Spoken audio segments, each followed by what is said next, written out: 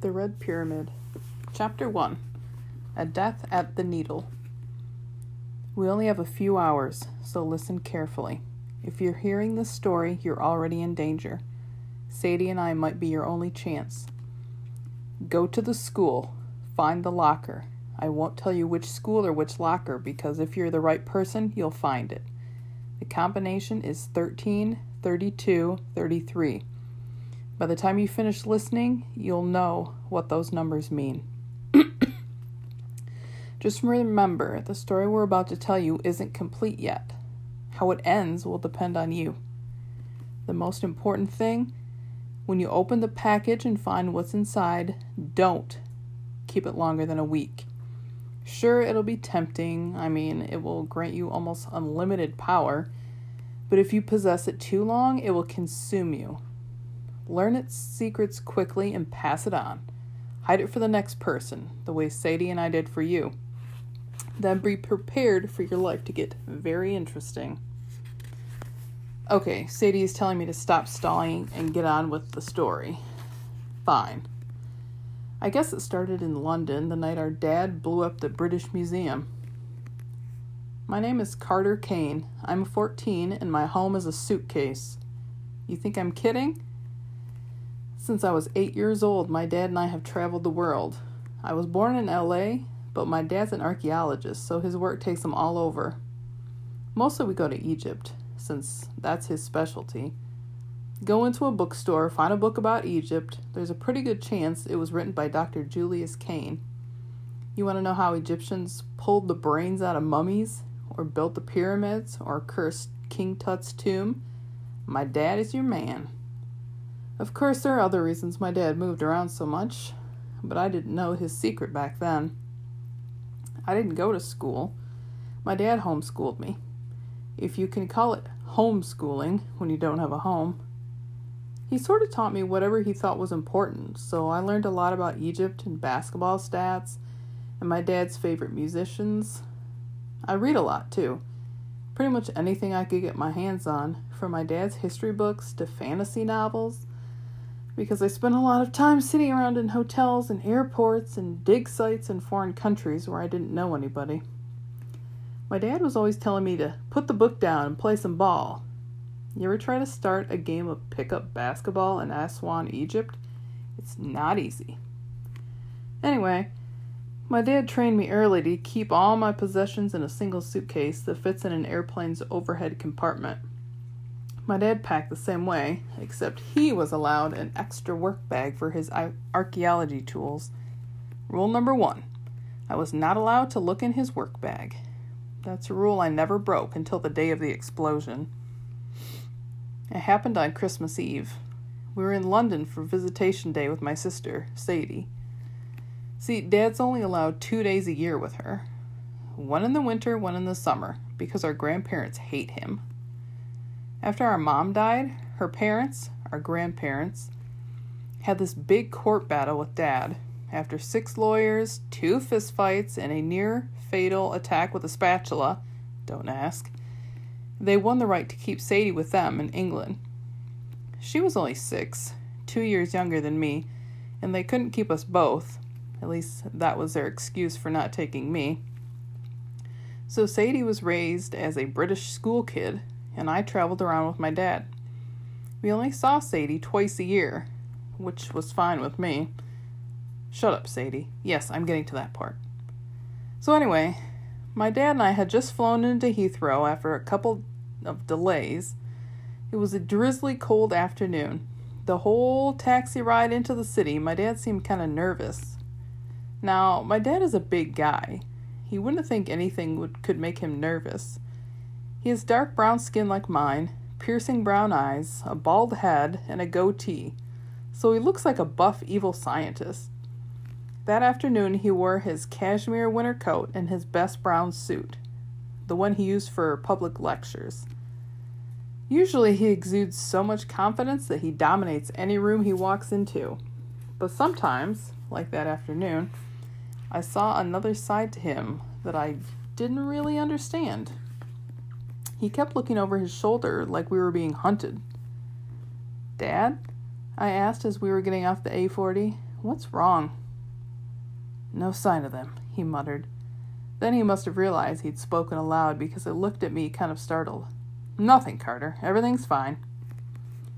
Which bothered me because my dad's a terrible liar. I always knew when he was hiding something, but I also knew no amount of pestering would get the truth out of him. He was probably trying to protect me, though from what I didn't know. Sometimes I wondered if he had some dark secret in his past. Some old enemies following him, maybe? But the idea seemed ridiculous. Dad was just an archaeologist. The other thing that troubled me, Dad was clutching his work bag. Usually when he does that, it means we're in danger. Like the time gunmen stormed our hotel in Cairo, I heard shots coming from the lobby and ran downstairs to check on my dad. By the time I got there, he was just calmly zipping up his work bag while 3 unconscious gunmen hung from their feet from the chandelier, their robes falling over their heads so you could see their boxer shorts. Dad claimed not to have witnessed anything, and in the end the policeman blamed a freak chandelier malfunction. Another time we got caught in a riot in Paris. My dad found the nearest parked car, pushed me into the back seat, and told me to stay put. I pressed myself against the floorboards and kept my eyes shut real tight. I could hear Dad in the driver's seat, rummaging in his bag, mumbling something to himself, while the mob yelled and destroyed things outside. A few minutes later, he told me it was safe to get up. Every other car on the block had been overturned and set on fire. Our car had been freshly washed and polished, and several 20-euro notes had been tucked under the windshield wipers. Anyway, I'd come to respect the bag. It was our good luck charm. But when my dad kept it close, it meant we were going to need good luck. We drove to the city center, heading east toward my grandparents' flat. We passed the golden gates of Buckingham Palace, the big stone column at Trafalgar Square. London is a pretty cool place, but after you've traveled for so long, all cities start to blend together. Other kids I meet sometimes say, "Wow, you're so lucky you get to travel so much." But it's not like we spend our time sightseeing or have a lot of money to travel in style. We've stayed in some pretty rough places, and we hardly ever stay anywhere longer than a few days. Most of the time, it feels like we're fugitives rather than tourists. I mean, you wouldn't think my dad's work was dangerous. He does lectures on topics like, "Can Egyptian magic really kill you?" and "Favorite punishments in the Egyptian underworld," and other stuff most people wouldn't care about. But like I said, that's the other side to him. He's always very cautious, checking every hotel room before he lets me walk into it. He'll dart into a museum to see some artifacts, take a few notes, and rush out again like he's afraid to be caught on the security cameras. One time when I was younger, we raced across the Charles de Gaulle airport to catch a last-minute flight, and Dad didn't relax until the plane was off the ground. I asked him point blank what he was running from, and he looked at me like I just pulled the pin out of a grenade. For a second, I was scared he might actually tell me the truth. Then he said, "Carter, it's nothing," as if nothing were the most terrible thing in the world. After that, I decided maybe it was better not to ask questions. My grandparents, the Fausts, live in a housing development near Canary Wharf, right on the banks of the River Thames. The taxi let us off at the curb, and my dad asked the driver to wait. We were halfway up the walk when Dad froze. He turned and looked behind us. "What?" I asked. Then I saw the man in the trench coat. He was across the street, leaning against a big dead tree. He was barrel-shaped, with skin the color of roasted coffee. His coat and black pinstripe suit looked expensive. He had long braided hair and wore a black fedora pulled down low over his dark, round glasses. He reminded me of a jazz musician, the kind my dad would always drag me to see in concert. Even though I couldn't see his eyes, I got the impression he was watching us. He might have been an old friend or colleague of Dad's. No matter where we went, Dad was always running into people he knew. But it did seem strange that the guy was waiting here, outside my grandparents', and he didn't look happy. "Carter," my dad said, "go on ahead. But get your sister. I'll meet you back at the taxi." He crossed the street towards the man in the trench coat, which left me with two choices: follow my dad and see what was going on, or do what I was told. I decided on the slightly less dangerous path. I went to retrieve my sister.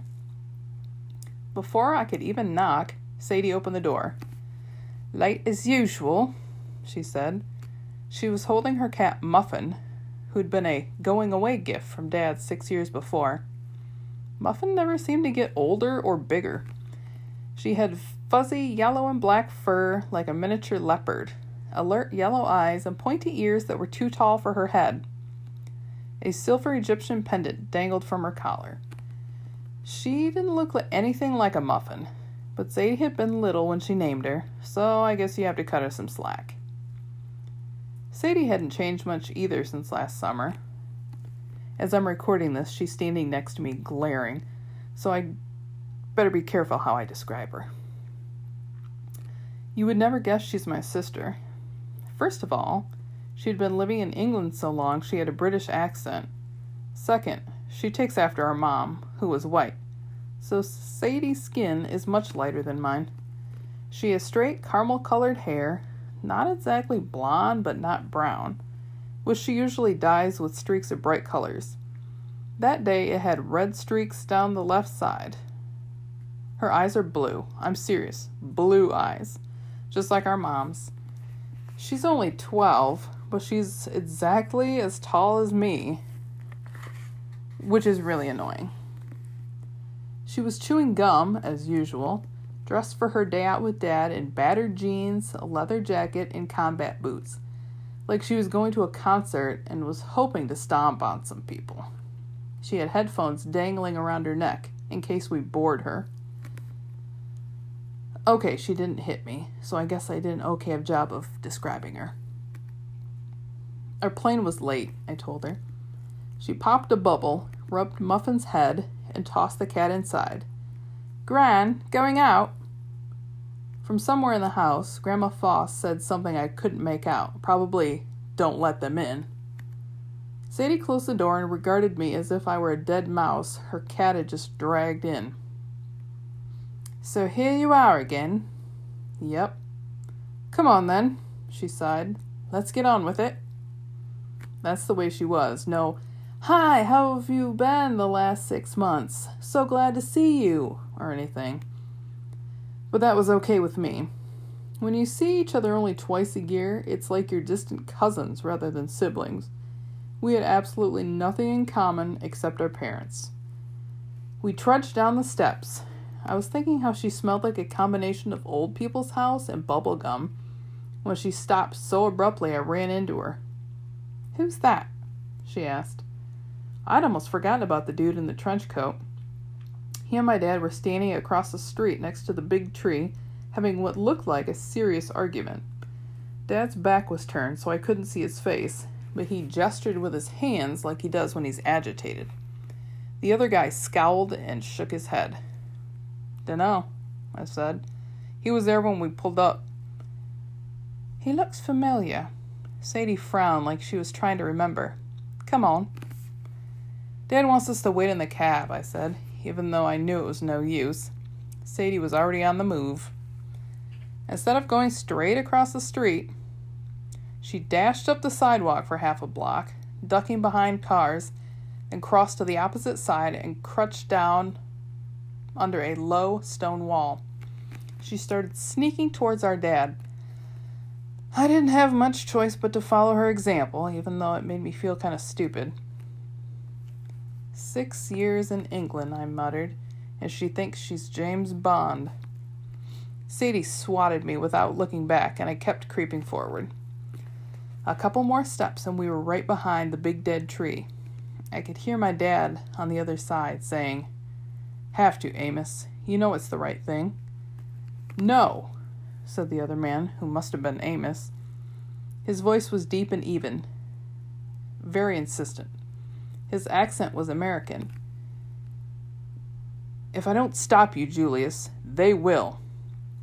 The per-unk is shadowing you. Sadie turned to me and mouthed the words, Per what? I shook my head, just as mystified. Let's get out of here, I whispered, because I figured we'd be spotted any minute and get in serious trouble. Sadie, of course, ignored me. They don't know my plan, my father was saying. By the time they figure it out... And the children? Amos asked. The hair stood up on the back of my neck. What about them? I've made arrangements to protect them, my dad said. Besides, if I don't do this, we're all in danger. Now back off. I can't, Julius. Then it's a duel you want? Dad's tone turned deadly serious. You could never beat me, Amos. I hadn't seen my dad get violent since the great spatula incident, and I wasn't anxious to see a repeat of that. But the two men seemed to be edging towards a fight. Before I could react, Sadie popped up and shouted, Dad! He looked surprised when she tackle-hugged him, but not nearly as surprised as the other guy, Amos. He backed up so quickly he tripped over his own trench coat. He'd taken off his glasses. I couldn't help thinking that Sadie was right. He did look familiar, like a very distant memory. I must be going, he said. He straightened his fedora and lumbered down the road. Our dad watched him go. He kept one arm protectively around Sadie and one hand inside the work bag slung over his shoulder. Finally, when Amos disappeared around the corner, Dad relaxed. He took his hand out of the bag and smiled at Sadie. Hello, sweetheart. Sadie pushed away from him and crossed her arms. Oh, now it's sweetheart, is it? You're late. Visitation day's nearly over. What's that about? Who's Amos? And what's the per-unk? Dad stiffened. He glanced at me like he was wondering how much we'd overheard. It's nothing, he said, trying to sound upbeat. I have a wonderful evening planned. Who'd like a private tour of the British Museum? Sadie slumped in the back of the taxi between Dad and me. I can't believe it, she grumbled. One evening together and you want to do research. Dad tried for a smile. Sweetheart, it'll be fun. The curator of the Egyptian collection personally invited... Right, big surprise. Sadie blew a strand of red-streaked hair out of her face. Christmas Eve, and we're going to see some old moldy relics from Egypt. Do you ever think about anything else? Dad didn't get mad. He never gets mad at Sadie. He just stared out the window at the darkening sky and the rain. Yes, he said quietly, I do. Whenever Dad got quiet like that and stared off into nowhere, I knew he was thinking about our mom. The last few months, it had been happening a lot. I'd walk into our hotel room and find him with his cell phone in his hands, Mom's picture smiling up at him from the screen. Her hair tucked under a headscarf, her blue eyes startlingly bright against the desert backdrop. Or we'd be at some dig site. I'd see Dad staring at the horizon, and I'd know he was remembering how he'd met her. Two young scientists in the Valley of the Kings, on a dig to discover a lost tomb. Dad was an archaeologist. Mom was an anthropologist looking for ancient DNA. He told me the story 1,000 times. Our taxi snaked its way along the banks of the Thames. Just past Waterloo Bridge, my dad tensed. Driver, he said, stop here a moment. The cabbie pulled over on the Victoria embankment. What is it, Dad? I asked. He got out of the cab like he hadn't heard me. When Sadie and I joined him on the sidewalk, he was staring up at Cleopatra's Needle. In case you've never seen it, the needle is an obelisk, not a needle, and it doesn't have anything to do with Cleopatra. I guess the British just thought the name sounded cool when they brought it to London. It's about 70 feet tall, which would have been really impressive back in ancient Egypt. But on the Thames, with all the tall buildings around, it looks small and sad. You could drive right by it and not even realize you'd just passed something that was 1,000 years older than the city of London. God. Sadie walked around in a frustrated circle. Do we have to stop for every monument? My dad stared at the top of the obelisk. I had to see it again, he murmured. Where it happened. A freezing wind blew off the river. I wanted to get back in the cab, but my dad was really starting to worry me. I'd never seen him so distracted. What, Dad? I asked. What happened here? The last place I saw her. Sadie stopped pacing. She scowled at me uncertainly, then back at Dad. Hang on. Do you mean Mum? Dad brushed Sadie's hair behind her ear, and she was so surprised she didn't even push him away. I felt like the rain had frozen me solid. Mom's death had always been a forbidden subject. I knew she died in an accident in London. I knew my grandparents blamed my dad, but no one would ever tell us the details. I'd given up asking my dad, partially because it made him so sad, partially because he absolutely refused to tell me anything. When you're older, was all he would say, which was the most frustrating response ever. You're telling us she died here? I said. At Cleopatra's Needle? What happened? He lowered his head. Dad, Sadie protested. I go past this every day, and you mean to say all this time, and I didn't even know? Do you still have your cat? Dad asked her, which seemed like a really stupid question. Of course I've still got the cat, she said. What does that have to do with anything? And your amulet? Sadie's hand went to her neck. When we were little, right before Sadie went to live with our grandparents, Dad had given us both Egyptian amulets. Mine was an Eye of Horus, which is a popular protection symbol in ancient Egypt. In fact, my dad says the modern pharmacist symbol, RX, is a simplified version of the Eye of Horus because medicine is supposed to protect you. Anyway, I always wore my amulet under my shirt, but I figure Sadie would have lost hers or thrown it away. To my surprise, she nodded. Of course I have it, Dad.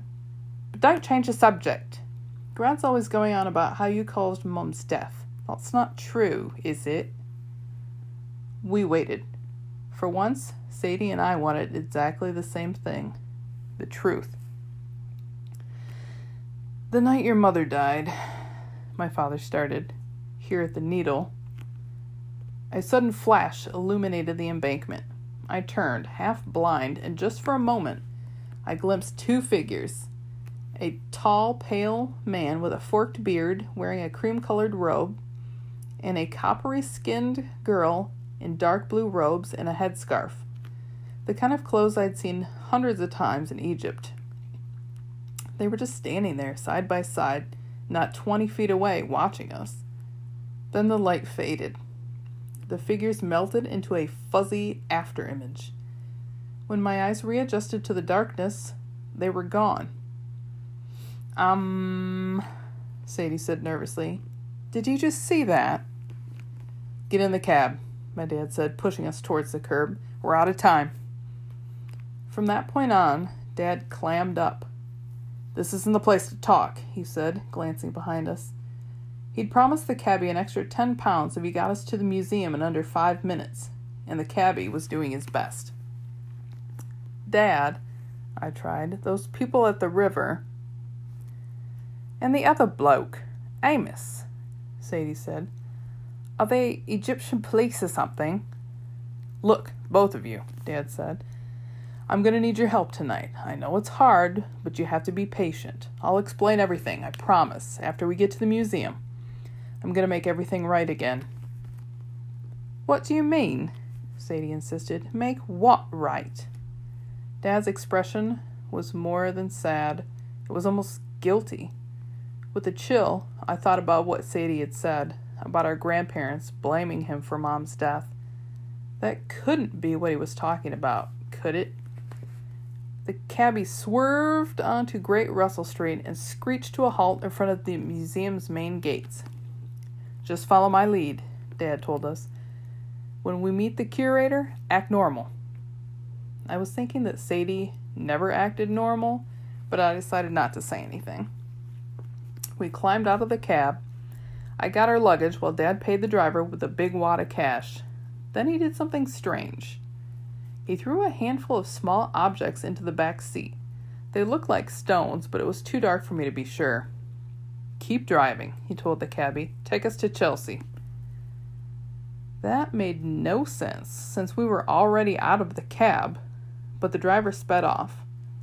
I glanced at Dad, then back at the cab, and before it turned the corner and disappeared into the dark, I caught a weird glimpse of 3 passengers in the back seat, a man and 2 kids.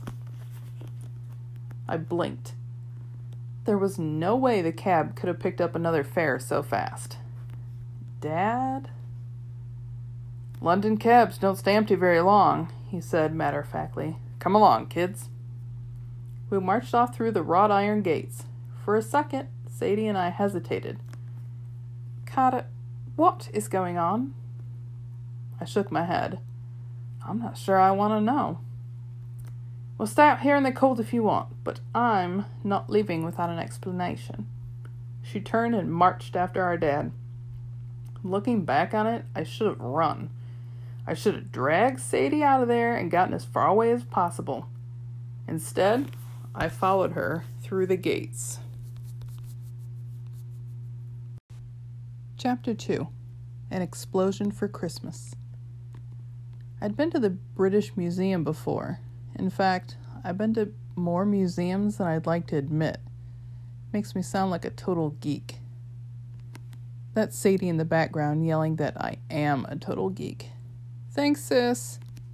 Anyway, the museum was closed and completely dark, but the curator and 2 security guards were waiting for us on the front steps. "Mr. Kane!" The curator was a greasy little dude in a cheap suit. I'd see mummies with more hair and teeth. He shook my dad's hand like he was meeting a rock star. "Your last paper on Imhotep. Brilliant. I don't know how you translated those spells." "Imo who?" Sadie muttered to me. "Imhotep," I said. "High priest, architect. Some say he was a magician. Designed the first step pyramid. You know." "Don't know," Sadie said. "Don't care, but thanks." Dad expressed his gratitude to the curator for hosting us on a holiday. Then he put his hand on my shoulder. "Dr. Martin, I'd like you to meet Carter and Sadie." "Ah, your son, obviously, and..." The curator looked hesitantly at Sadie. "And this young lady?" "My daughter," Dad said. Dr. Martin's stare went temporarily blank. Doesn't matter how open-minded or polite people think they are, there's always that moment of confusion that flashes across their faces when they realize Sadie is a part of our family. I hate it, but over the years I've come to accept it. The curator regained a smile. Yes, of course. Right this way, Dr. Kane. We're very honored." The security guards locked the doors behind us. They took our luggage. Then one of them reached for Dad's work bag. "Ah, no," Dad said with a tight smile. "I'll keep this one." The guards stayed in the foyer as we followed the curator into the great court. It was ominous at night. Dim light from the glass-domed ceiling cast cross-hatched shadows across the walls like a giant spider web. Our footsteps clicked on the white marble floor. "So," Dad said, "the stone." "Yes," the curator said, "though I can't imagine what new information you could glean from it. It's been studied to death. Our most famous artifact, of course." "Of course," Dad said, "but you may be surprised." "What's he on about now?" Sadie whispered to me. I didn't answer. I had a sneaking suspicion what stone they were talking about, but I couldn't figure out why Dad would drag us out to see it on Christmas Eve. I wondered what he'd been about to tell us at Cleopatra's Needle. Something about our mother and the night she died. And why did he keep glancing around as if he expected those strange people we'd seen at the Needle to pop up again? We were locked in a museum surrounded by guards and high-tech security. Nobody could bother us in here, I hoped. We turned left into the Egyptian wing. The walls were lined with massive statues of the pharaohs and gods, but my dad bypassed them all and went straight for the main attraction in the middle of the room. Beautiful, my dad murmured. And it's not a replica? No, the curator promised. We don't always keep the actual stone on display, but for you, this is quite real. We were staring at a slab of dark gray rock about 3 feet tall and 2 feet wide. It sat on a pedestal encased in a glass box. The flat surface of the stone was chiseled with 3 distinct bands of writing. The top part was ancient Egyptian picture writing, hieroglyphics. The middle section, I had to rack my brain to remember what my dad had called it. Demotic? A kind of writing from the period when the Greeks controlled Egypt, and a lot of Greek words got mixed into Egyptian. The last lines were in Greek. The Rosetta Stone, I said. Isn't that a computer program? Sadie asked. I wanted to tell her how stupid she was, but the curator cut me off with a nervous laugh. Young lady, the Rosetta Stone was the key to deciphering hieroglyphics. It was discovered by Napoleon's army in 1799 and... Oh, right, Sadie said. I remember now. I knew she was just saying that to shut him up, but my dad wouldn't let it go. Sadie, he said, until the stone was discovered, regular mortals, no one had been able to read hieroglyphics for centuries. The written language of Egypt had been completely forgotten. Then an Englishman named Thomas Young proved that the Rosetta Stone's 3 languages all conveyed the same message. A Frenchman named Champollion took up the work and cracked the code of hieroglyphics. Sadie chewed her gum, unimpressed. What's it say then? Dad shrugged. Nothing important. It's basically a thank you letter from some priest to King Ptolemy V. When it was first carved, the stone was no big deal. But over the centuries, it has become a powerful symbol, perhaps the most important connection between ancient Egypt and the modern world. I was a fool not to realize its potential sooner. He'd lost me, and apparently the curator, too. Dr. Kane? He asked. Are you quite all right? Dad breathed deeply. My apologies, Dr. Martin. I was just thinking aloud. If I could have the glass removed, and if you could bring me the papers I asked for from your archives.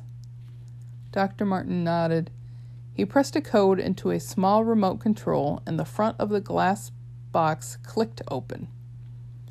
It will take a few minutes to retrieve the notes, Dr. Martin said. For someone else, I would hesitate to grant unguarded access to the stone, as you've requested. I trust you'll be careful.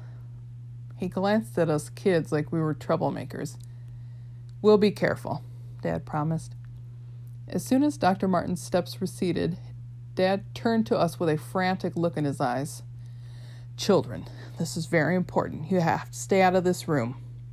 He slipped his work bag off his shoulder and unzipped it just enough to pull out a bike chain and padlock. Follow Dr. Martin. You'll find his office at the end of the great court on the left. There's only one entrance. Once he's inside, wrap this around the door handle and lock it tight. We need to delay him. You want us to lock him in? Sadie asked, suddenly interested. Brilliant. Dad, I said, what's going on? We don't have time for explanations, he said. This will be our only chance. They're coming. Who's coming? Sadie asked. He took Sadie by the shoulders. Sweetheart, I love you, and I'm sorry. I'm sorry for many things, but there's no time now. If this works, I promise I'll make everything better for all of us. Carter, you're my brave man. You have to trust me. Remember, lock up Dr. Martin, then stay out of this room. Chaining the curator's door was easy, but as soon as we'd finished, we looked back the way we'd come and saw blue light streaming from the Egyptian gallery, as if our dad had installed a giant glowing aquarium. Sadie locked eyes with me. Honestly, do you have any idea what he's up to? None, I said, but he's been acting strange lately, thinking a lot about Mom. He keeps her picture. I didn't want to say more. Fortunately, Sadie nodded like she understood. What's in his work bag? She asked. I don't know. He told me never to look. Sadie raised an eyebrow. And you never did? God, that is so like you, Carter. You're hopeless. I wanted to defend myself, but just then a tremor shook the floor. Startled, Sadie grabbed my arm. He told us to stay put. I suppose you're going to follow that order, too. Actually, that order was sounding pretty good to me, but Sadie sprinted down the hall, and after a moment's hesitation, I ran after her. When we reached the entrance of the Egyptian gallery, we stopped dead in our tracks. Our dad stood in front of the Rosetta Stone with his back to us. A blue circle glowed on the floor around him, as if someone had switched on hidden neon tubes in the floor. My dad had thrown off his overcoat. His work bag lay open at his feet, revealing a wooden box about 2 feet long, painted with Egyptian images. What's he holding? Sadie whispered to me. Is that a boomerang? Sure enough, when Dad raised his hand, he was brandishing a carved white stick. It did look like a boomerang, but instead of throwing the stick, he touched it to the Rosetta Stone. Sadie caught her breath. Dad was writing on the stone. Whenever the boomerang made contact, glowing blue lines appeared on the granite. Hieroglyphs. It made no sense. How could he write glowing words with a stick? But the image was bright and clear. Ram's horns above a box and an X. Open, Sadie murmured. I stared at her, because it sounded like she had just translated the word. But that was impossible. I'd been hanging around Dad for years, and even I could read only a few hieroglyphs. They are seriously hard to learn. Dad raised his arm. He chanted, Wo Sir Aye, and 2 more hieroglyphic symbols burned blue against the surface of the Rosetta Stone. As stunned as I was, I recognized the first symbol. It was the name of the Egyptian god of the dead.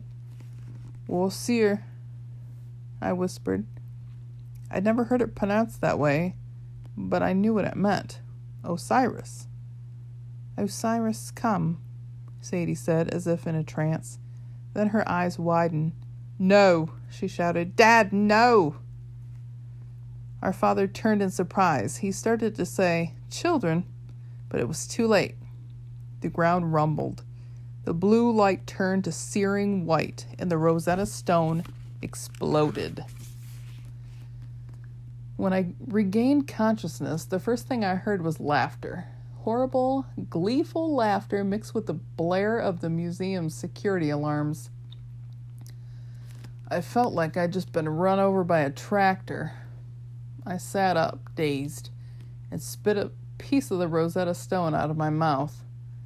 The gallery was in ruins.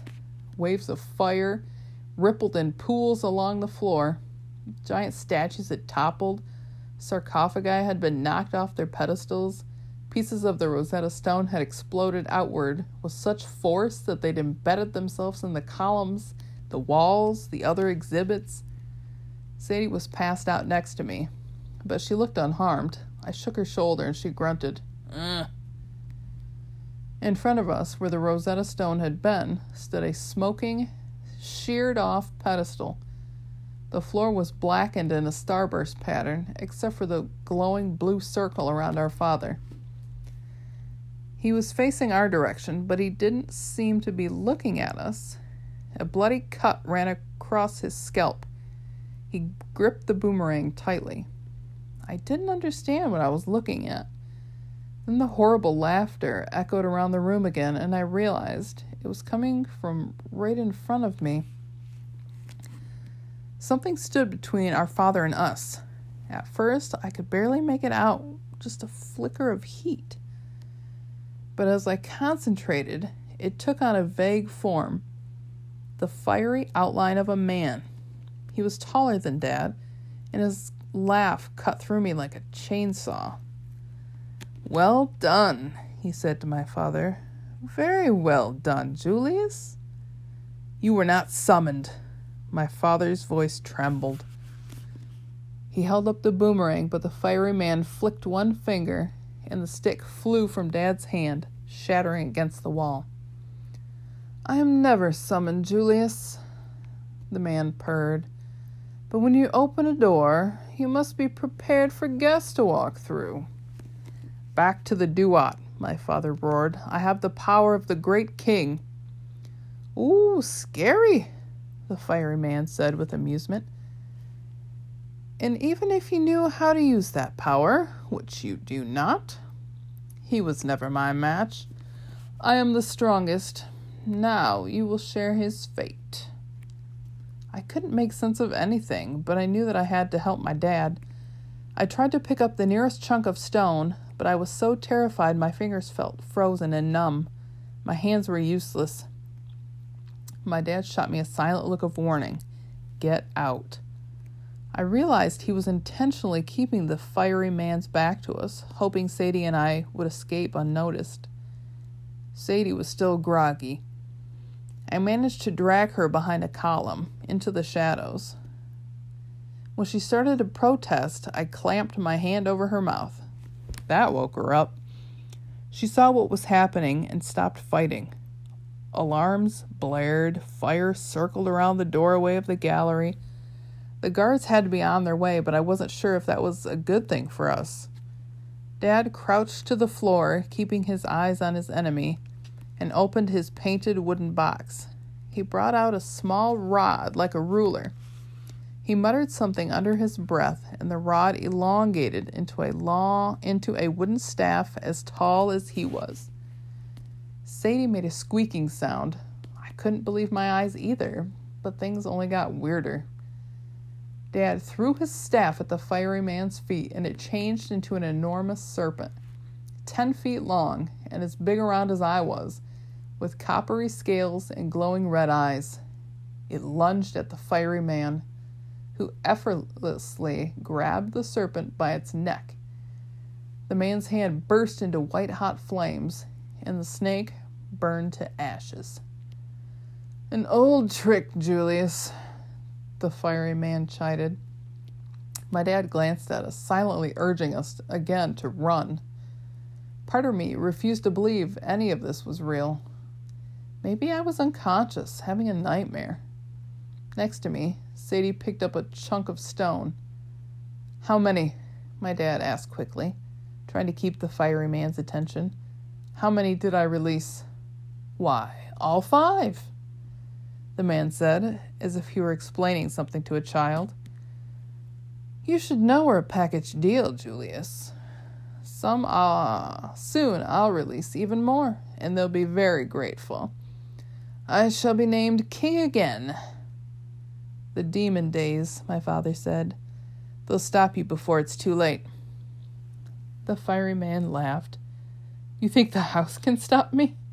Those old fools can't even stop arguing among themselves. Let the story be told anew, and this time you shall never rise." The fiery man waved his hand. The blue circle at Dad's feet went dark. Dad grabbed for his toolbox, but it skirted across the floor. "Goodbye, Osiris," the fiery man said. With another flick of his hand, he conjured a glowing coffin around my dad. At first it was transparent, but as our father struggled and pounded on its sides, the coffin became more and more solid. a golden Egyptian sarcophagus inlaid with jewels. My dad caught my eyes one last time and mouthed the word, "Run," before the coffin sank into the floor as if the ground had turned it to water. "Dad!" I screamed. Sadie threw her stone, but it sailed harmlessly through the fiery man's head. He turned, and for one terrible moment his face appeared in the flames. What I saw made no sense. It was as if someone had superimposed two different faces on top of each other. One almost human, with pale skin, cruel, angular features, and glowing red eyes. The other like an animal, with dark fur and sharp fangs. Worse than a dog or a wolf or a lion, some animal I'd never seen before. Those red eyes stared at me, and I knew I was going to die. Behind me, heavy footsteps echoed on the marble floor of the great court. Voices were barking orders. The security guards, maybe the police, but they'd never get here in time. The fiery man lunged at us. A few inches from my face, something shoved him back. The air sparked with electricity. The amulet around my neck grew uncomfortably hot. The fiery man hissed, regarding me more carefully. "So, it's you." The building shook again. At the opposite end of the room, part of the wall exploded into a brilliant flash of light. Two people stepped through the gap. The man and the girl we'd seen at the Needle, their robes swirling around them. Both of them held staffs. The fiery man snarled. He looked at me one last time and said, "Soon, boy." Then the entire room erupted in flames. A blast of heat sucked all the air out of my lungs and I crumpled to the floor. The last thing I remember, the man with the forked beard and the girl in blue were standing over me. I heard the security guards running and shouting, getting closer. The girl crouched over me and drew a long, curved knife from her belt. "We must act quickly," she told the man. "Not yet," he said with some reluctance. His thick accent sounded French. "We must be sure before we destroy them." I closed my eyes and drifted into unconsciousness. Chapter 3. Imprisoned with my cat. Give me the bloody mic. Hello, Sadie here, my brother's rubbish storyteller. Sorry about that. But now you've got me, so all is well. Let's see. The explosion. Rosetta Stone in a billion pieces. Fiery evil bloke. Dad boxed in a coffin. Creepy Frenchman and Arab girl with a knife. Us passing out. Right. So when I woke up, the police were rushing about, as you might expect. They separated me from my brother. I didn't really mind that part. He's a pain anyway. But they locked me in the curator's office for ages. And yes, they used our bicycle chain to do it. I was shattered, of course. I'd just been knocked out by a fiery whatever it was. I'd watched my dad get packed into a sarcophagus and shot through the floor. I tried to tell the police about all that, but did they care? No. Worst of all, I had a lingering chill, as if someone was pushing ice-cold needles in the back of my neck. It had started when I looked at those blue glowing words Dad had drawn on the Rosetta Stone, and I knew what they meant. A family disease, perhaps? Can knowledge of boring Egyptian stuff be hereditary? With my luck. Long after my gum had gone stale, a policewoman finally retrieved me from the curator's office. She asked me no questions. She just trundled me into a police car and took me home. Even then, I wasn't allowed to explain to Gran and Gramps. The policewoman just tossed me into my room and waited. And I waited. I don't like waiting. I paced the floor. My room was nothing posh, just an attic space with a window and a bed and a desk. There wasn't much to do. Muffin sniffed my legs and her tail puffed up like a bottle brush. I suppose she doesn't fancy the smell of museums. She hissed and disappeared under the bed. Thanks a lot, I muttered. I opened the door, but the policewoman was standing guard. "The inspector will be with you in a moment," she told me. "Please stay inside." I could see downstairs, just a glimpse of Gramps pacing the room, wringing his hands, while Carter and a police inspector talked on the sofa. I couldn't make out what they were saying. "Can I just use the loo?" I asked the nice officer. "No." She closed the door in my face, as if I might rig an explosion in the toilet. Honestly. I dug out my iPad and scrolled through my playlist. Nothing struck me. I threw it on my bed in disgust. When I'm too distracted from music, that is a very sad thing. I wondered why Carter got to talk to the police first. It wasn't fair. I fiddled with the necklace Dad had given me. I'd never been sure what the symbol meant. Carter's was obviously an eye, but mine looked a bit like an angel, or perhaps a killer alien robot. Why on earth had Dad asked if I still had it? Of course I still had it. It was the only gift he'd ever given me. Well, apart from Muffin. With the cat's attitude, I'm not sure I would call her a proper gift. Dad had practically abandoned me at age 6, after all. The necklace was my one link to him. On good days, I would stare at it and remember him fondly.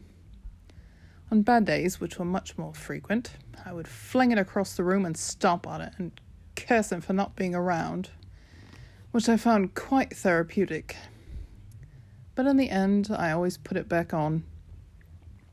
At any rate, during the weirdness at the museum, and I'm not making this up, the necklace got hotter. I nearly took it off, but I couldn't help wondering if it was truly protecting me somehow. "I'll make things right," Dad had said, with that guilty look he often gives me. Well, colossal fail, Dad. What had he been thinking? I wanted to believe it had been all a bad dream. The glowing hieroglyphs, the snake staff, the coffin. Things like that simply don't happen. But I knew better. I couldn't dream anything as horrifying as the fireman's face when he turned on us. "Soon, boy," he told Carter, as if he intended to track us down. Just the idea made my hands tremble. I also couldn't help wondering about our stop at Cleopatra's Needle. How Dad had insisted on seeing it, as if we were stealing his courage.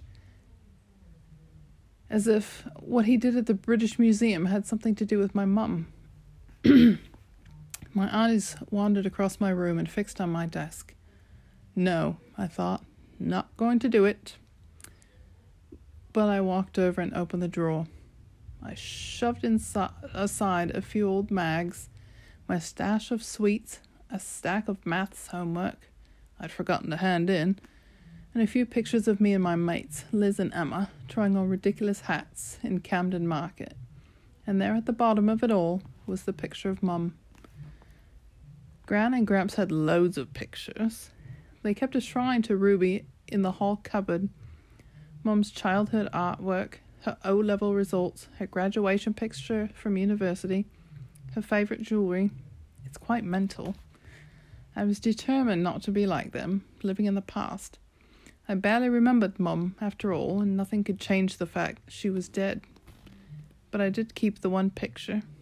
It was of Mum and me at our house in Los Angeles, just after I was born. She stood out on the balcony, the Pacific Ocean behind her, holding a wrinkled, pudgy lump of baby that would someday grow up to be yours truly. Baby me was not much to look at, but Mom was gorgeous, even in shorts and a tattered t-shirt. Her eyes were deep blue. Her blonde hair was clipped back. Her skin was perfect. Quite depressing compared to mine. People always say I look like her, but I couldn't even get the spot off my chin, much less look so mature and beautiful. Stop smirking, Carter. The photo fascinated me because I hardly remembered our lives together at all. But the main reason I kept the photo was because of the symbol on Mum's t-shirt. One of those life symbols. An Ankh. My dead mother wearing the symbol for life. Nothing could have been sadder. But she smiled at the camera as if she knew a secret, as if my dad and she were sharing a private joke. Something tugged at the back of my mind. That stocky man in the trench coat who'd been arguing with Dad across the street. He'd said something about per unk. Had he meant unk, as in the symbol for life? And if so, what was a per? I suppose he didn't mean pear, as in the fruit. I had an eerie feeling that I saw the words per unk written in hieroglyphs. I would know what it meant. I put down the picture of Mum. I picked up a pencil and turned over one of my old homework papers. I wondered what would happen if I tried to draw the words per unk. Would the right design just occur to me? As I touched pencil to paper, my bedroom door opened. Miss Kane? I whirled and dropped the pencil. A police inspector stood frowning in my doorway. What are you doing? Maths, I said. My ceiling was quite low, so the inspector had to stoop to come in. He wore a lint-coloured suit that matched his grey hair and his ashen face. Now then, Sadie, I'm Chief Inspector Williams. Let's have a chat, shall we? Sit down. I didn't sit, and neither did he, which must have annoyed him. It's hard to look in charge when you're hunched over like Quasimodo. Tell me everything, please, he said, from the time your father came round to get you. I already told the police at the museum. Again, if you don't mind. So I told them everything. Why not? His left eyebrow crept higher and higher as I told him the strange bits about the glowing letters and serpent staff. Well, Sadie, Inspector Williams said, you've got quite an imagination. I'm not lying, Inspector, and I think your eyebrow was trying to escape. He tried to look at his own eyebrows, then scowled. Now, Sadie, I'm sure this is very hard for you. I understand you want to protect your father's reputation, but he's gone now. You mean through the floor in a coffin? I insisted. He's not dead. Inspector Williams spread his hands. Sadie, I'm very sorry, but we must find out why he did this act of, well... Act of what? He cleared his throat uncomfortably. Your father destroyed priceless artifacts and apparently killed himself in the process. We'd very much like to know why. I stared at him. Are you saying my father's a terrorist? Are you mad? We've made calls to some of your father's associates. I understand his behavior has become erratic since your mother's death. He'd become more withdrawn and obsessive in his studies, spending more and more time in Egypt. He's a bloody Egyptologist. You should be looking for him, not asking stupid questions. Sadie, he said, and I could hear in his voice that he was resisting the urge to strangle me. Strangely, I get this a lot from adults. There are extremist groups in Egypt that object to Egyptian artifacts being kept in other countries' museums. These people might have approached your father. Perhaps in his state, your father became an easy target for them. If you've heard him mention any names... I stormed past him to the window. I was so angry I could hardly think. I refused to believe Dad was dead. No. And a terrorist? Please. Why did adults have to be so thick? They always say, tell the truth, and when you do, they don't believe you. What's the point? I stared down the dark street. Suddenly, that cold, tingly feeling got worse than ever. I focused on the dead tree where I'd met Dad earlier. Standing there now in the dim light of a street lamp, looking up at me, was the pudgy bloke in the black trench coat and round glasses and the fedora. The man Dad had called Amos. I suppose I should have felt threatened by an odd man staring up at me in the dark of night, but his expression was full of concern, and he looked so familiar. It was driving me mad that I couldn't remember why. Behind me, the inspector cleared his throat. Sadie, no one blames you for the attack on the museum. We understand you were dragged into this against your will. I turned from the window. Against my will? I chained the curator in his office. The inspector's eyebrows started to creep up again. Be that as it may, surely you didn't understand what your father meant to do. Possibly your brother was involved? I snorted. Carter, please. So you're determined to protect him as well. You consider him a proper brother, do you? I couldn't believe it. I wanted to smack his face. What's that supposed to mean? Because he doesn't look like me? The inspector blinked. I only meant... I know what you meant. Of course he's my brother. Inspector Williams held up his hands apologetically, but I was still seething. As much as Carter annoyed me, I hated it when people assumed we weren't related, or looked at my father askance when he said the three of us were a family, like we'd done something wrong. Stupid Dr. Martin at the museum. Inspector Williams. It happened every time Dad and Carter and I were together. Every bloody time. I'm sorry, Sadie, the inspector said. I only want to make sure we separate the innocent from the guilty. It would go much easier for everyone if you cooperate. Any information, anything your father said, people he might have mentioned. Amos, I blurted out just to see his reaction. He met a man named Amos. Inspector Williams sighed. Sadie, he couldn't have done.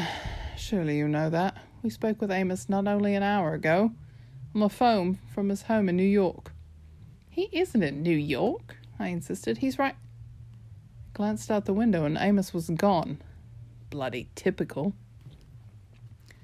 That's not possible, I said. Exactly, the inspector said. But he was here, I exclaimed. Who is he? One of Dad's colleagues? How did you know to call him? Really, Sadie, this acting must stop. Acting? The inspector studied me for a moment, then he set his jaw as if he'd made a decision.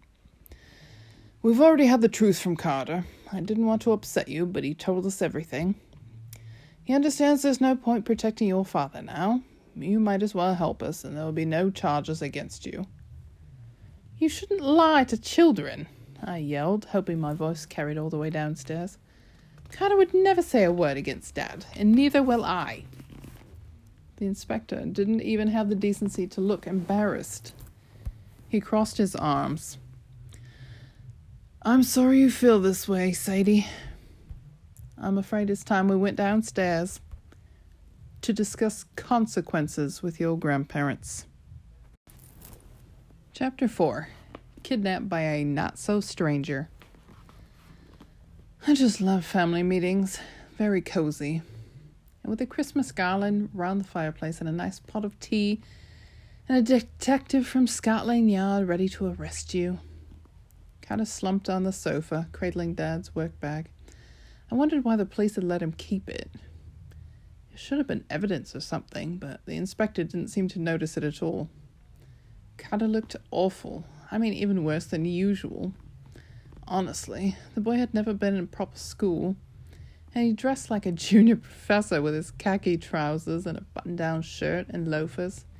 He's not bad looking, I suppose. He's reasonably tall and fit, and his hair isn't hopeless. He's got Dad's eyes, and my mates Liz and Emma have even told me from his picture that he's hot, which I must take with a grain of salt, because A, he's my brother, and B, my mates are a bit crazed. When it came to clothes, Carter wouldn't have known hot if it bit him on the bum. Oh, don't look at me like that, Carter. You know it's true. At any rate, I shouldn't have been so hard on him. He was taking Dad's disappearance even worse than I was.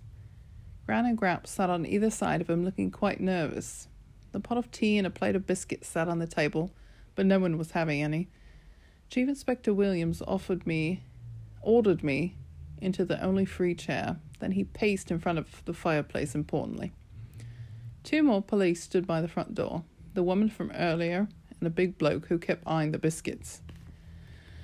Mr. and Mrs. Faust, Inspector Williams said, I'm afraid we have 2 uncooperative children. Gran fidgeted with the trim of her dress. It's hard to believe she's related to Mum. Gran is frail and colourless, like a stick person, really. While Mum in the photos always looked so happy and full of life. They're just children, she managed. Surely you can't blame them. Bah, Gramps said. This is ridiculous, Inspector. They aren't responsible. Gramps is a former rugby player. He has beefy arms, a belly much too big for his shirt, and eyes sunk deep in his face as if someone had punched them. Well, actually, Dad had punched them years ago, but that's another story. Gramps is quite scary looking. Usually people got out of his way, but Inspector Williams didn't seem impressed. Mr. Faust, he said, what do you imagine the morning headlines will read? British Museum attacked, Rosetta Stone destroyed, your son-in-law, former son-in-law, Gramps corrected, was most likely vaporized in the explosion, or he ran off, in which case... He didn't run off, I shouted. We need to know where he is, the inspector continued, and the only witnesses, your grandchildren, refused to tell me the truth. We did tell the truth, Carter said. Dad isn't dead. He sank through the floor. Inspector Williams glanced at Gramps as if to say, there, you see. Then he turned to Carter. Young man, your father has committed a criminal act. He's left you behind to deal with the consequences. That's not true, I snapped, my voice trembling with rage. I couldn't believe Dad would intentionally leave us at the mercy of police, of course. But the idea of him abandoning me, well, as I might have mentioned, that's a bit of a sore point. Dear, please, Gran told me, the inspector is only doing his job. Badly, I said. Let's all have some tea, Grant suggested. No, Carter and I yelled at once, which made me feel bad for Gran, as she practically wilted into the sofa. We can charge you, the inspector warned, turning on me. We can and we will. He froze. Then he blinked several times as if he'd forgotten what he was doing. Gramps frowned. Inspector? Yes, Chief Inspector Williams murmured dreamily. He reached in his pocket and took out a little blue booklet, an American passport. He threw it in Carter's lap. You're being deported, the inspector announced. You're to leave the country within 24 hours. If we need to question you further, you'll be contacted through the FBI. Carter's mouth fell open. He looked at me, and I knew I wasn't imagining how odd this was. The inspector had completely changed direction. He'd been about to arrest us. I was sure of it. And then, out of the blue, he was deporting Carter? Even the other police officers looked confused. Sir, the policewoman asked, are you sure? Quite, Linley. The two of you may go. The cops hesitated until Williams made a shooing motion with his hand. Then they left, closing the door behind them. Hold on, Carter said. My father's disappeared, and you want me to leave the country? Your father is either dead or a fugitive, son, the inspector said. Deportation is the kindest option. It's already been arranged. With whom? Gramps demanded. Who authorized this? With... The inspector got that funny blank look again. With the proper authorities. Believe me, it's better than prison. Carter looked too devastated to speak. But before I could feel sorry for him, Inspector Williams turned on me. You too, miss. He might as well have hit me with a sledgehammer. You're deporting me? I asked. I live here. You're an American citizen, and under the circumstances, it's best for you to return home. I just stared at him. I couldn't remember any home except this flat. My mates at school, my room, everything I knew was here. Where am I supposed to go? Inspector, Gran said, her voice trembling, this isn't fair. I can't believe... I'll give you time to say goodbye, the inspector interrupted. Then he frowned as if baffled by his own actions. I must be going. This made no sense, and the inspector seemed to realize it, but he walked to the front door anyway. When he opened it, I almost jumped out of my chair because the man in black, Amos, was standing there. He'd lost his trench coat and hat somewhere, but was still wearing the same pinstripe suit and round glasses. His braided hair glittered with gold beads. I thought the inspector would say something or express surprise, but he didn't even acknowledge Amos. He walked right past him and into the night. Amos came inside and closed the door. Gran and Gramps stood up. "You," Gramps growled. "I should have known. If I was younger, I'd beat you to a pulp." "Hello, Mr. and Mrs. Faust," Amos said. He looked at Carter and me as if we were problems to be solved. "It's time we had a talk." Amos made himself right at home. He flopped onto the sofa and poured himself tea. He munched on a biscuit, which was quite dangerous, because Gran's biscuits are horrid. I thought Gramps' head would explode. His face went bright red. He came up behind Amos and raised his hand as if he were about to smack him, but Amos kept munching his biscuit. "Please, sit down," he told us. And we all sat. It was the strangest thing, as if we'd been waiting for his order. Even Gramps dropped his hand and moved round the sofa. He sat next to Amos with a disgusted sigh. Amos sipped his tea and regarded me with some displeasure. That wasn't fair, I thought. I didn't look that bad, considering what I'd been through. Then he looked at Carter and grunted. "Terrible timing," he muttered. "But there's no other way. They'll have to come with me." "Excuse me," I said. "I'm not going anywhere with some strange man with biscuit on his face." He did, in fact, have biscuit crumbs on his face, but he apparently didn't care, as he didn't bother to check. "I'm no stranger, Sadie," he said. "Don't you remember?" It was creepy hearing him talk to me in such a familiar way. I felt I should know him. I looked at Carter, but he seemed just as mystified as I was. "No, Amos," Gran said, trembling. "You can't take Sadie. We had an agreement." "Julius broke that agreement tonight," Amos said. "You know we can't care for Sadie anymore." "Not after what's happened. Their only chance is to come with me." "Why should we come anywhere with you?" Carter asked. "You almost got into a fight with Dad." Amos looked at the work bag in Carter's lap. "I see you kept your father's bag. That's good. You'll need it. As for getting into fights, Julius and I did that quite a lot. If you didn't notice, Carter, I was trying to stop him from doing something rash. If he'd listened to me, he wouldn't be in this situation." I had no idea what he was on about, but Gramps apparently understood. "You and your superstitions," he said. "I told you we want none of it." Amos pointed to the back patio. Through the glass doors you could see the light shining on the Thames.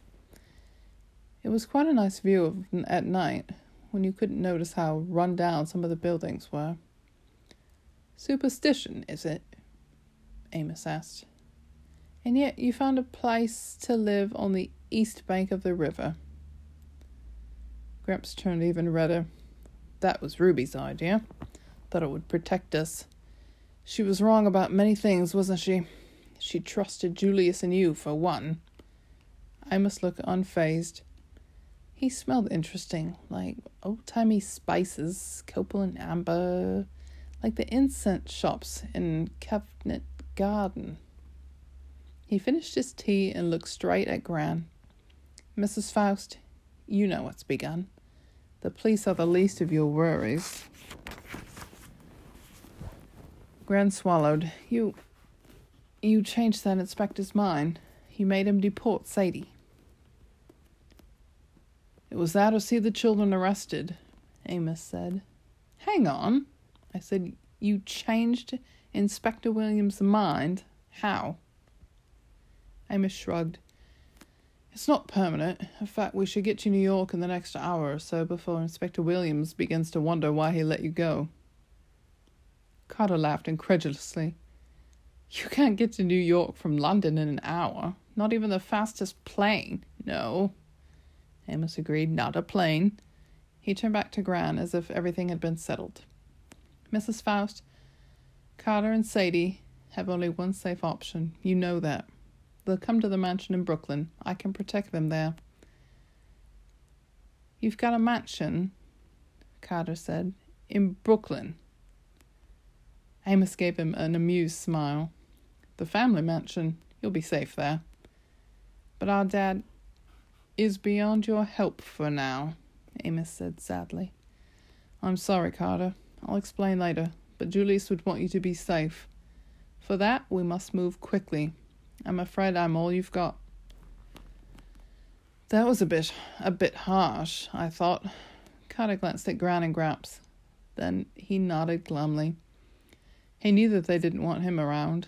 He'd always reminded him of our dad. And yes, it was a stupid reason not to take in your grandson, but there it was. Well, Carter can do what he wants, I said, but I live here, and I'm not going off with some stranger, am I? I looked at Gran for support, but she was staring at the lace doilies on the table as if they were suddenly quite interesting. Gramps, surely. But he wouldn't meet my eyes either. He turned to Amos. You can get them out of the country? Hang on, I protested. Amos stood and wiped the crumbs off his jacket. He walked to the patio doors and stared out at the river. The police will be back soon. Tell them anything you like. They won't find us. You going to kidnap us? I asked, stunned. I looked at Carter. Do you believe this? Carter shouldered the work bag. Then he stood like he was ready to go. Possibly he just wanted to be out of Gran and Gramps' flat. How do you plan to get to New York in an hour? He asked Amos. You said not a plane. No, Amos agreed. He put his finger to the window and traced something in the condensation. Another bloody hieroglyph. A boat, I said, then realized I translated aloud, which I wasn't supposed to be able to do. Amos peered at me over the top of his round glasses. How did you... I mean, that last bit looks like a boat, I blurted out. But that can't be what you mean. That's ridiculous. Look, Carter cried. I pressed in next to him at the patio doors. Down at the quay side, a boat was docked. But not a regular boat, mind you. It was an Egyptian reed boat with 2 torches burning in the front and a big rudder in the back. A figure in a black trench coat and hat, possibly Amos's, stood at the tiller. I'll admit, for once, I was at a loss for words. We're going in that, Carter said, to Brooklyn. We'd better get started, Amos said. I rode back to my grandmother. Gran, please.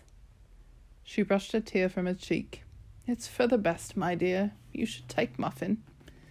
Ah, yes, Amos said. We can't forget the cat. He turned toward the stairs. As if on cue, Muffin raced down in a leopard-spotted streak and leaped into my arms. She never does that. Who are you? I asked Amos. It was clear I was running out of options, but I at least wanted answers. We can't just go off with some stranger. I'm not a stranger, Amos smiled at me. I'm family. And suddenly I remembered his face smiling down at me, saying, Happy birthday, Sadie. A memory so distant I'd almost forgotten. Uncle Amos? I asked hazily. That's right, Sadie, he said. I'm Julius's brother. Now come along, we have a long way to go. Chapter 5. We Meet the Monkey. It's Carter again. Sorry. We had to turn off the tape for a while because we were being followed by, well, we'll get to that later. Sadie was telling you how we left London, right? So anyway, we followed Amos down to the weird boat docked at the quayside. I cradled Dad's work bag under my arm. I still couldn't believe he was gone. I felt guilty about leaving London without him, but I believed Amos about one thing. Right now, Dad was beyond our help. I didn't trust Amos, but I figured if I wanted to find out what happened to Dad, I was going to have to go along with him. He was the only one who seemed to know anything. Amos stepped aboard the reed boat. Sadie jumped right on, but I hesitated. I'd seen boats like this on the Nile before, and they never seemed very sturdy. It was basically woven together from coils of plant fiber, like a giant floating rug. I figured the torches at the front couldn't be a good idea, but because if we didn't sink, we'd burn. At the back, the tiller was manned by a little guy wearing Amos's black trench coat and hat. The hat was shoved down on his head, so I couldn't see his face. His hands and feet were lost in the folds of the coat. "How does this thing move?" I asked Amos. "You've got no sail." "Trust me." Amos offered me a hand. The night was cold, but when I stepped on board, I suddenly felt warmer, as if the torchlight was casting a protective glow over us. In the middle of the boat was a hut made from woven mats. From Sadie's arms, Muffin sniffed at it and growled. "Take a seat inside," Amos suggested. "The trip might be a little rough." "I'll stand, thanks." Sadie nodded at the little guy in back. "Who's your driver?" Amos acted as if he hadn't heard the question. "Hang on, everyone." He nodded to the steersman, and the boat lurched forward. The feeling was hard to describe. You know that tingle in the pit of your stomach when you're on a roller coaster and it goes into free fall? It was kind of like that, except we weren't falling and the feeling didn't go away. The boat moved with astounding speed.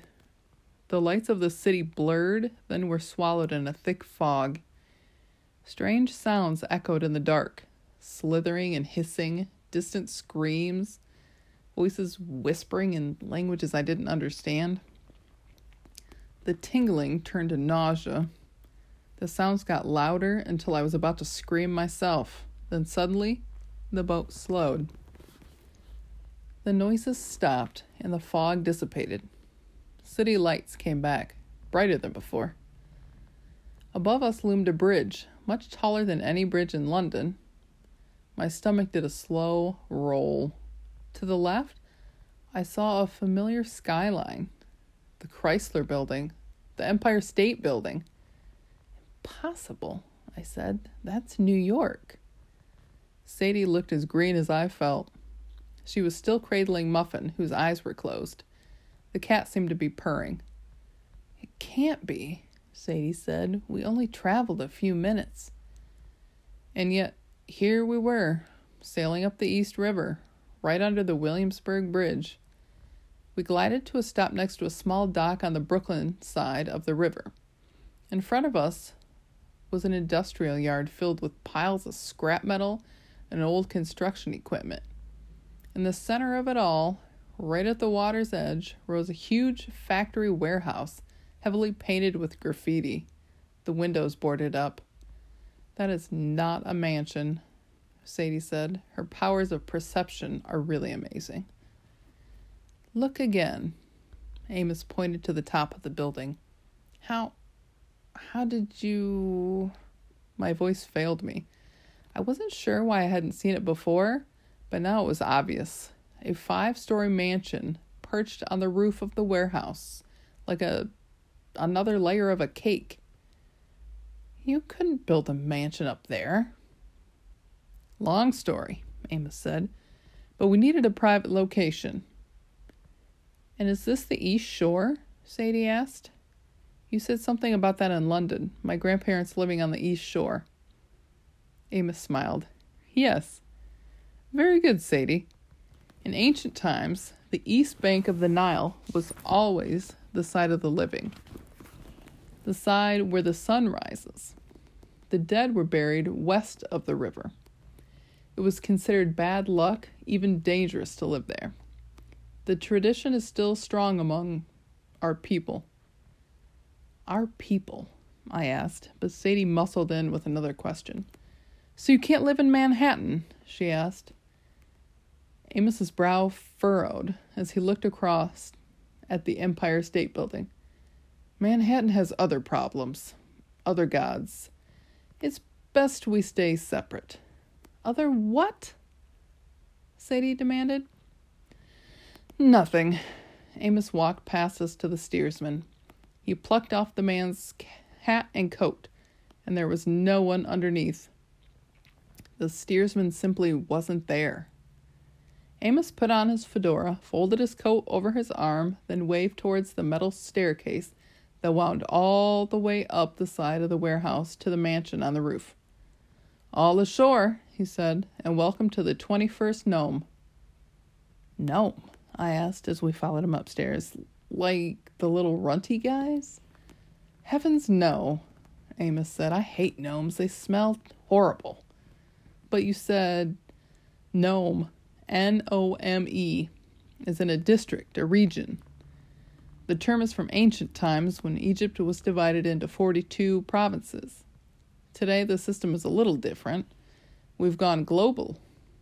The world is divided into 360 gnomes. Egypt, of course, is the first. Greater New York is the 21st. Sadie glanced at me and twirled her finger around her temple.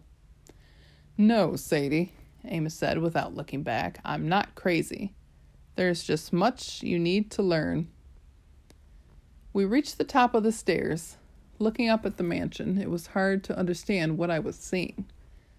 The house was at least 50 feet tall, built of enormous limestone blocks and steel-framed windows. There were hieroglyphs engraved around the windows, and the walls were lit up so the place looked like a cross between a modern museum and an ancient temple.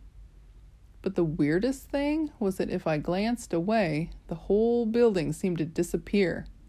I tried it several times just to be sure. If I looked for the mansion from the corner of my eye, it wasn't there. I had to force my eyes to refocus on it, and even then it took a lot of willpower. Amos stopped before the entrance, which was the size of a garage door. A dark, heavy square of timber with no visible handle or lock. Carter, after you. How do you think? Great, another mystery. I was about to suggest we ram Amos's head against it and see if that worked. Then I looked at the door again, and I had the strangest feeling. I stretched out my arm. Slowly, without touching the door, I raised my hand, and the door followed my movement, sliding upward until it disappeared into the ceiling. Sadie looked stunned. How? I don't know, I admitted, a little embarrassed. Motion sensor, maybe? Interesting. Amos sounded a little troubled. Not the way I would have done it, but very good. Remarkably good. Thanks, I think. Sadie tried to go inside first, but as soon as she stepped on the threshold, Muffin wailed and almost clawed her way out of Sadie's arm. Sadie stumbled back. What was that about, Cat? Oh, of course, Amos said. My apologies. He put his hand on the cat's head and said very formally, You may enter. The cat needs permission? I asked. Special circumstances, Amos said, which wasn't much of an explanation, but he walked inside without saying another word. We followed, and this time Muffin stayed quiet. Oh my God. Sadie's jaw dropped. She craned her neck to look at the ceiling, and I thought the gum might fall out of her mouth. Yes, Amos said, this is the great room. I could see why he called it that. The cedar beam ceiling was 4 stories high, held up by carved stone pillars engraved with hieroglyphs. A weird assortment of musical instruments and ancient Egyptian weapons decorated the walls. 3 levels of balconies ringed the room, with rows of doors all around, looking out of the main area. The fireplace was big enough to park a car in, with a plasma screen TV above the mantel and massive leather sofas on either side.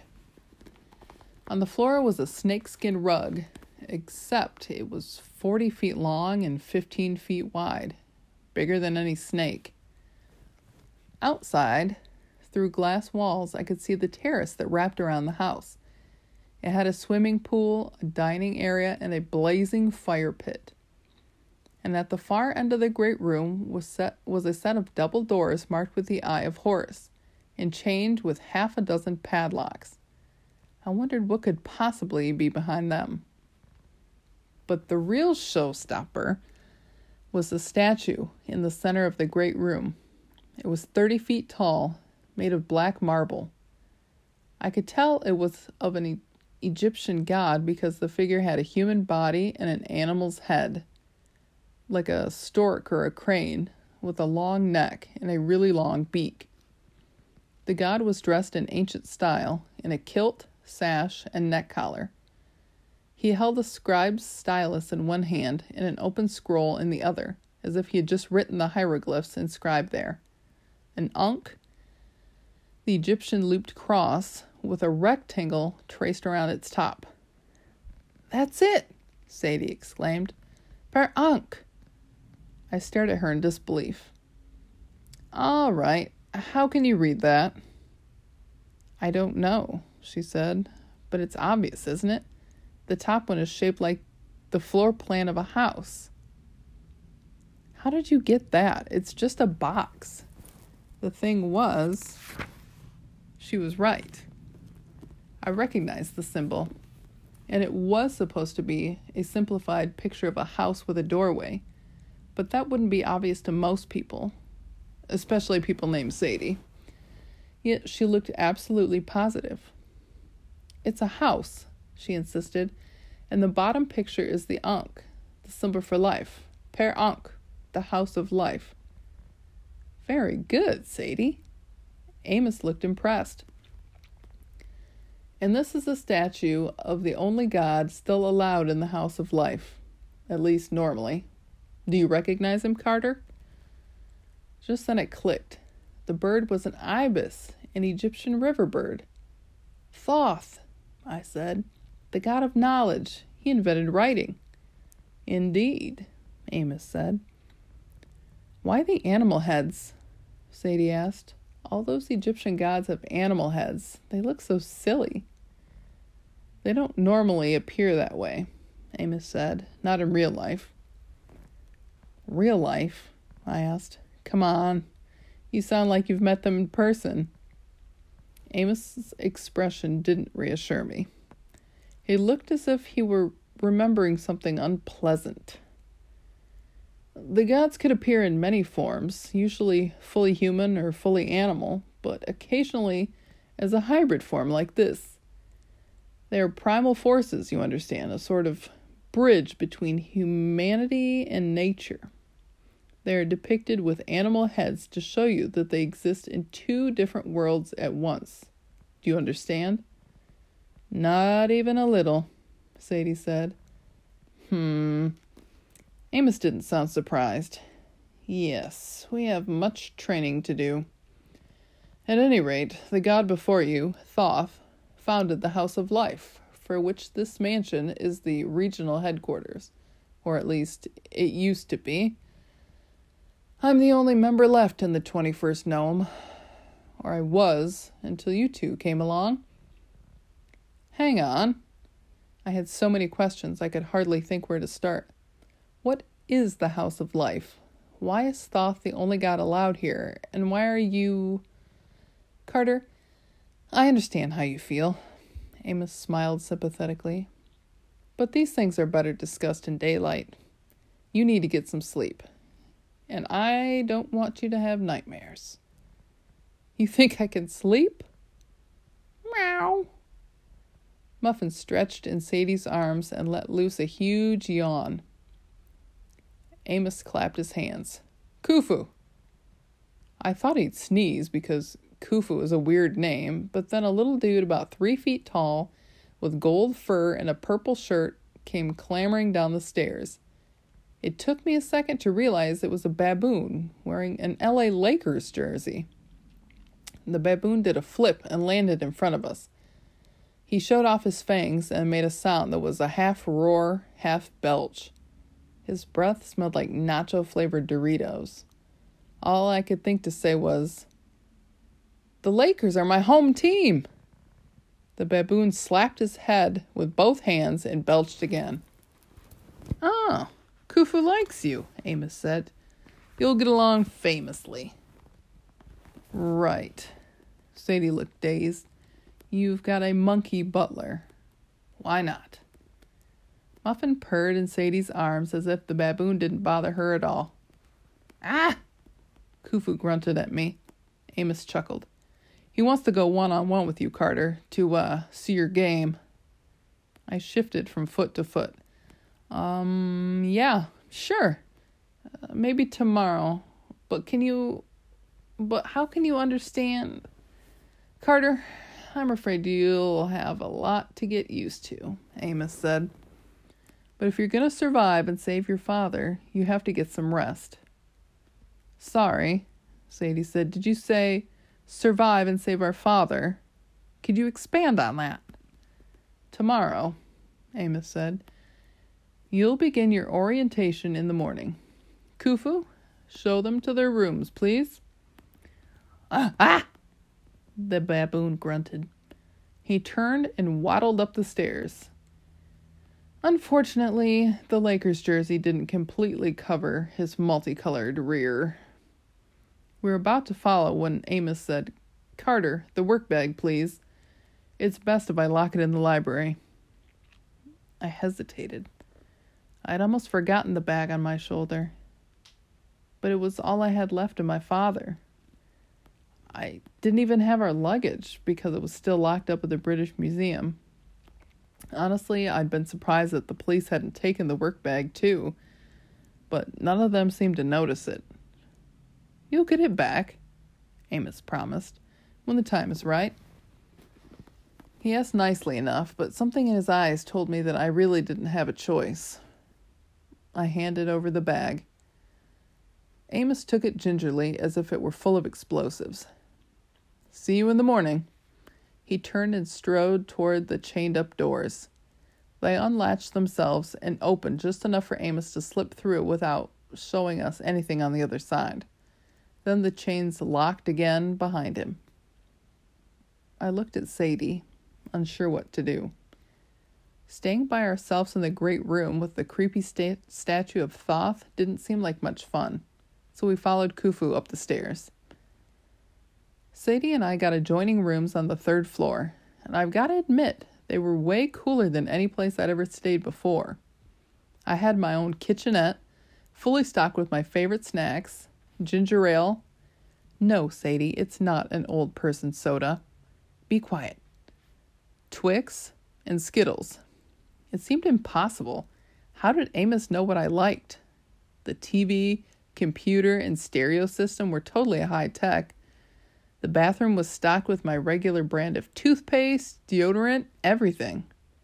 The king-size bed was awesome too, though the pillow was a little strange. Instead of a cloth pillow, it was an ivory headrest like I'd seen in Egyptian tombs.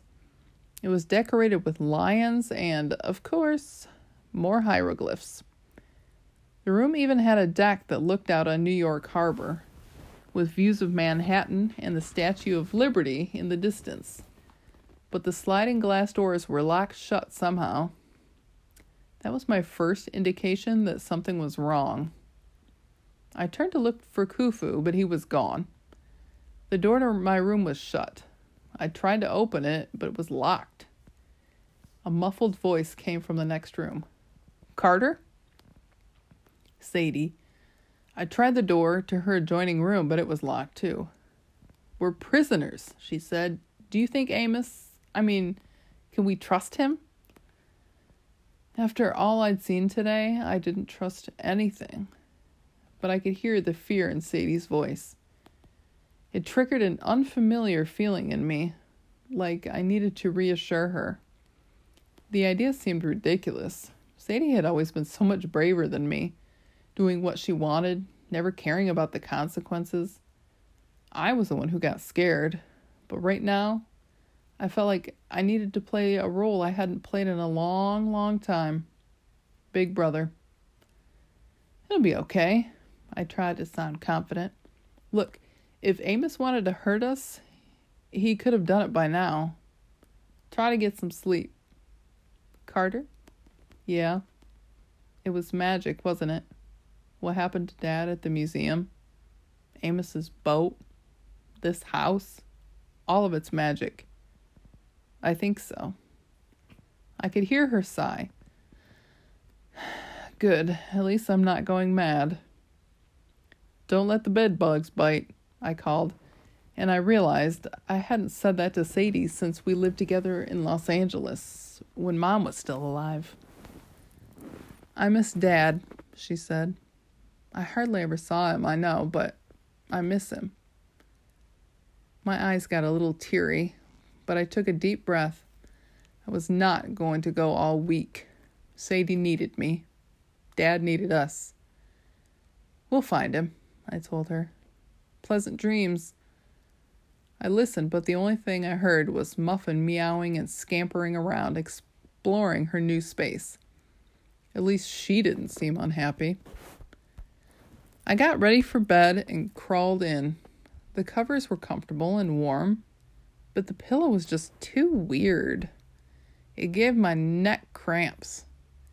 So I put it on the floor and went to sleep without it. My first big mistake.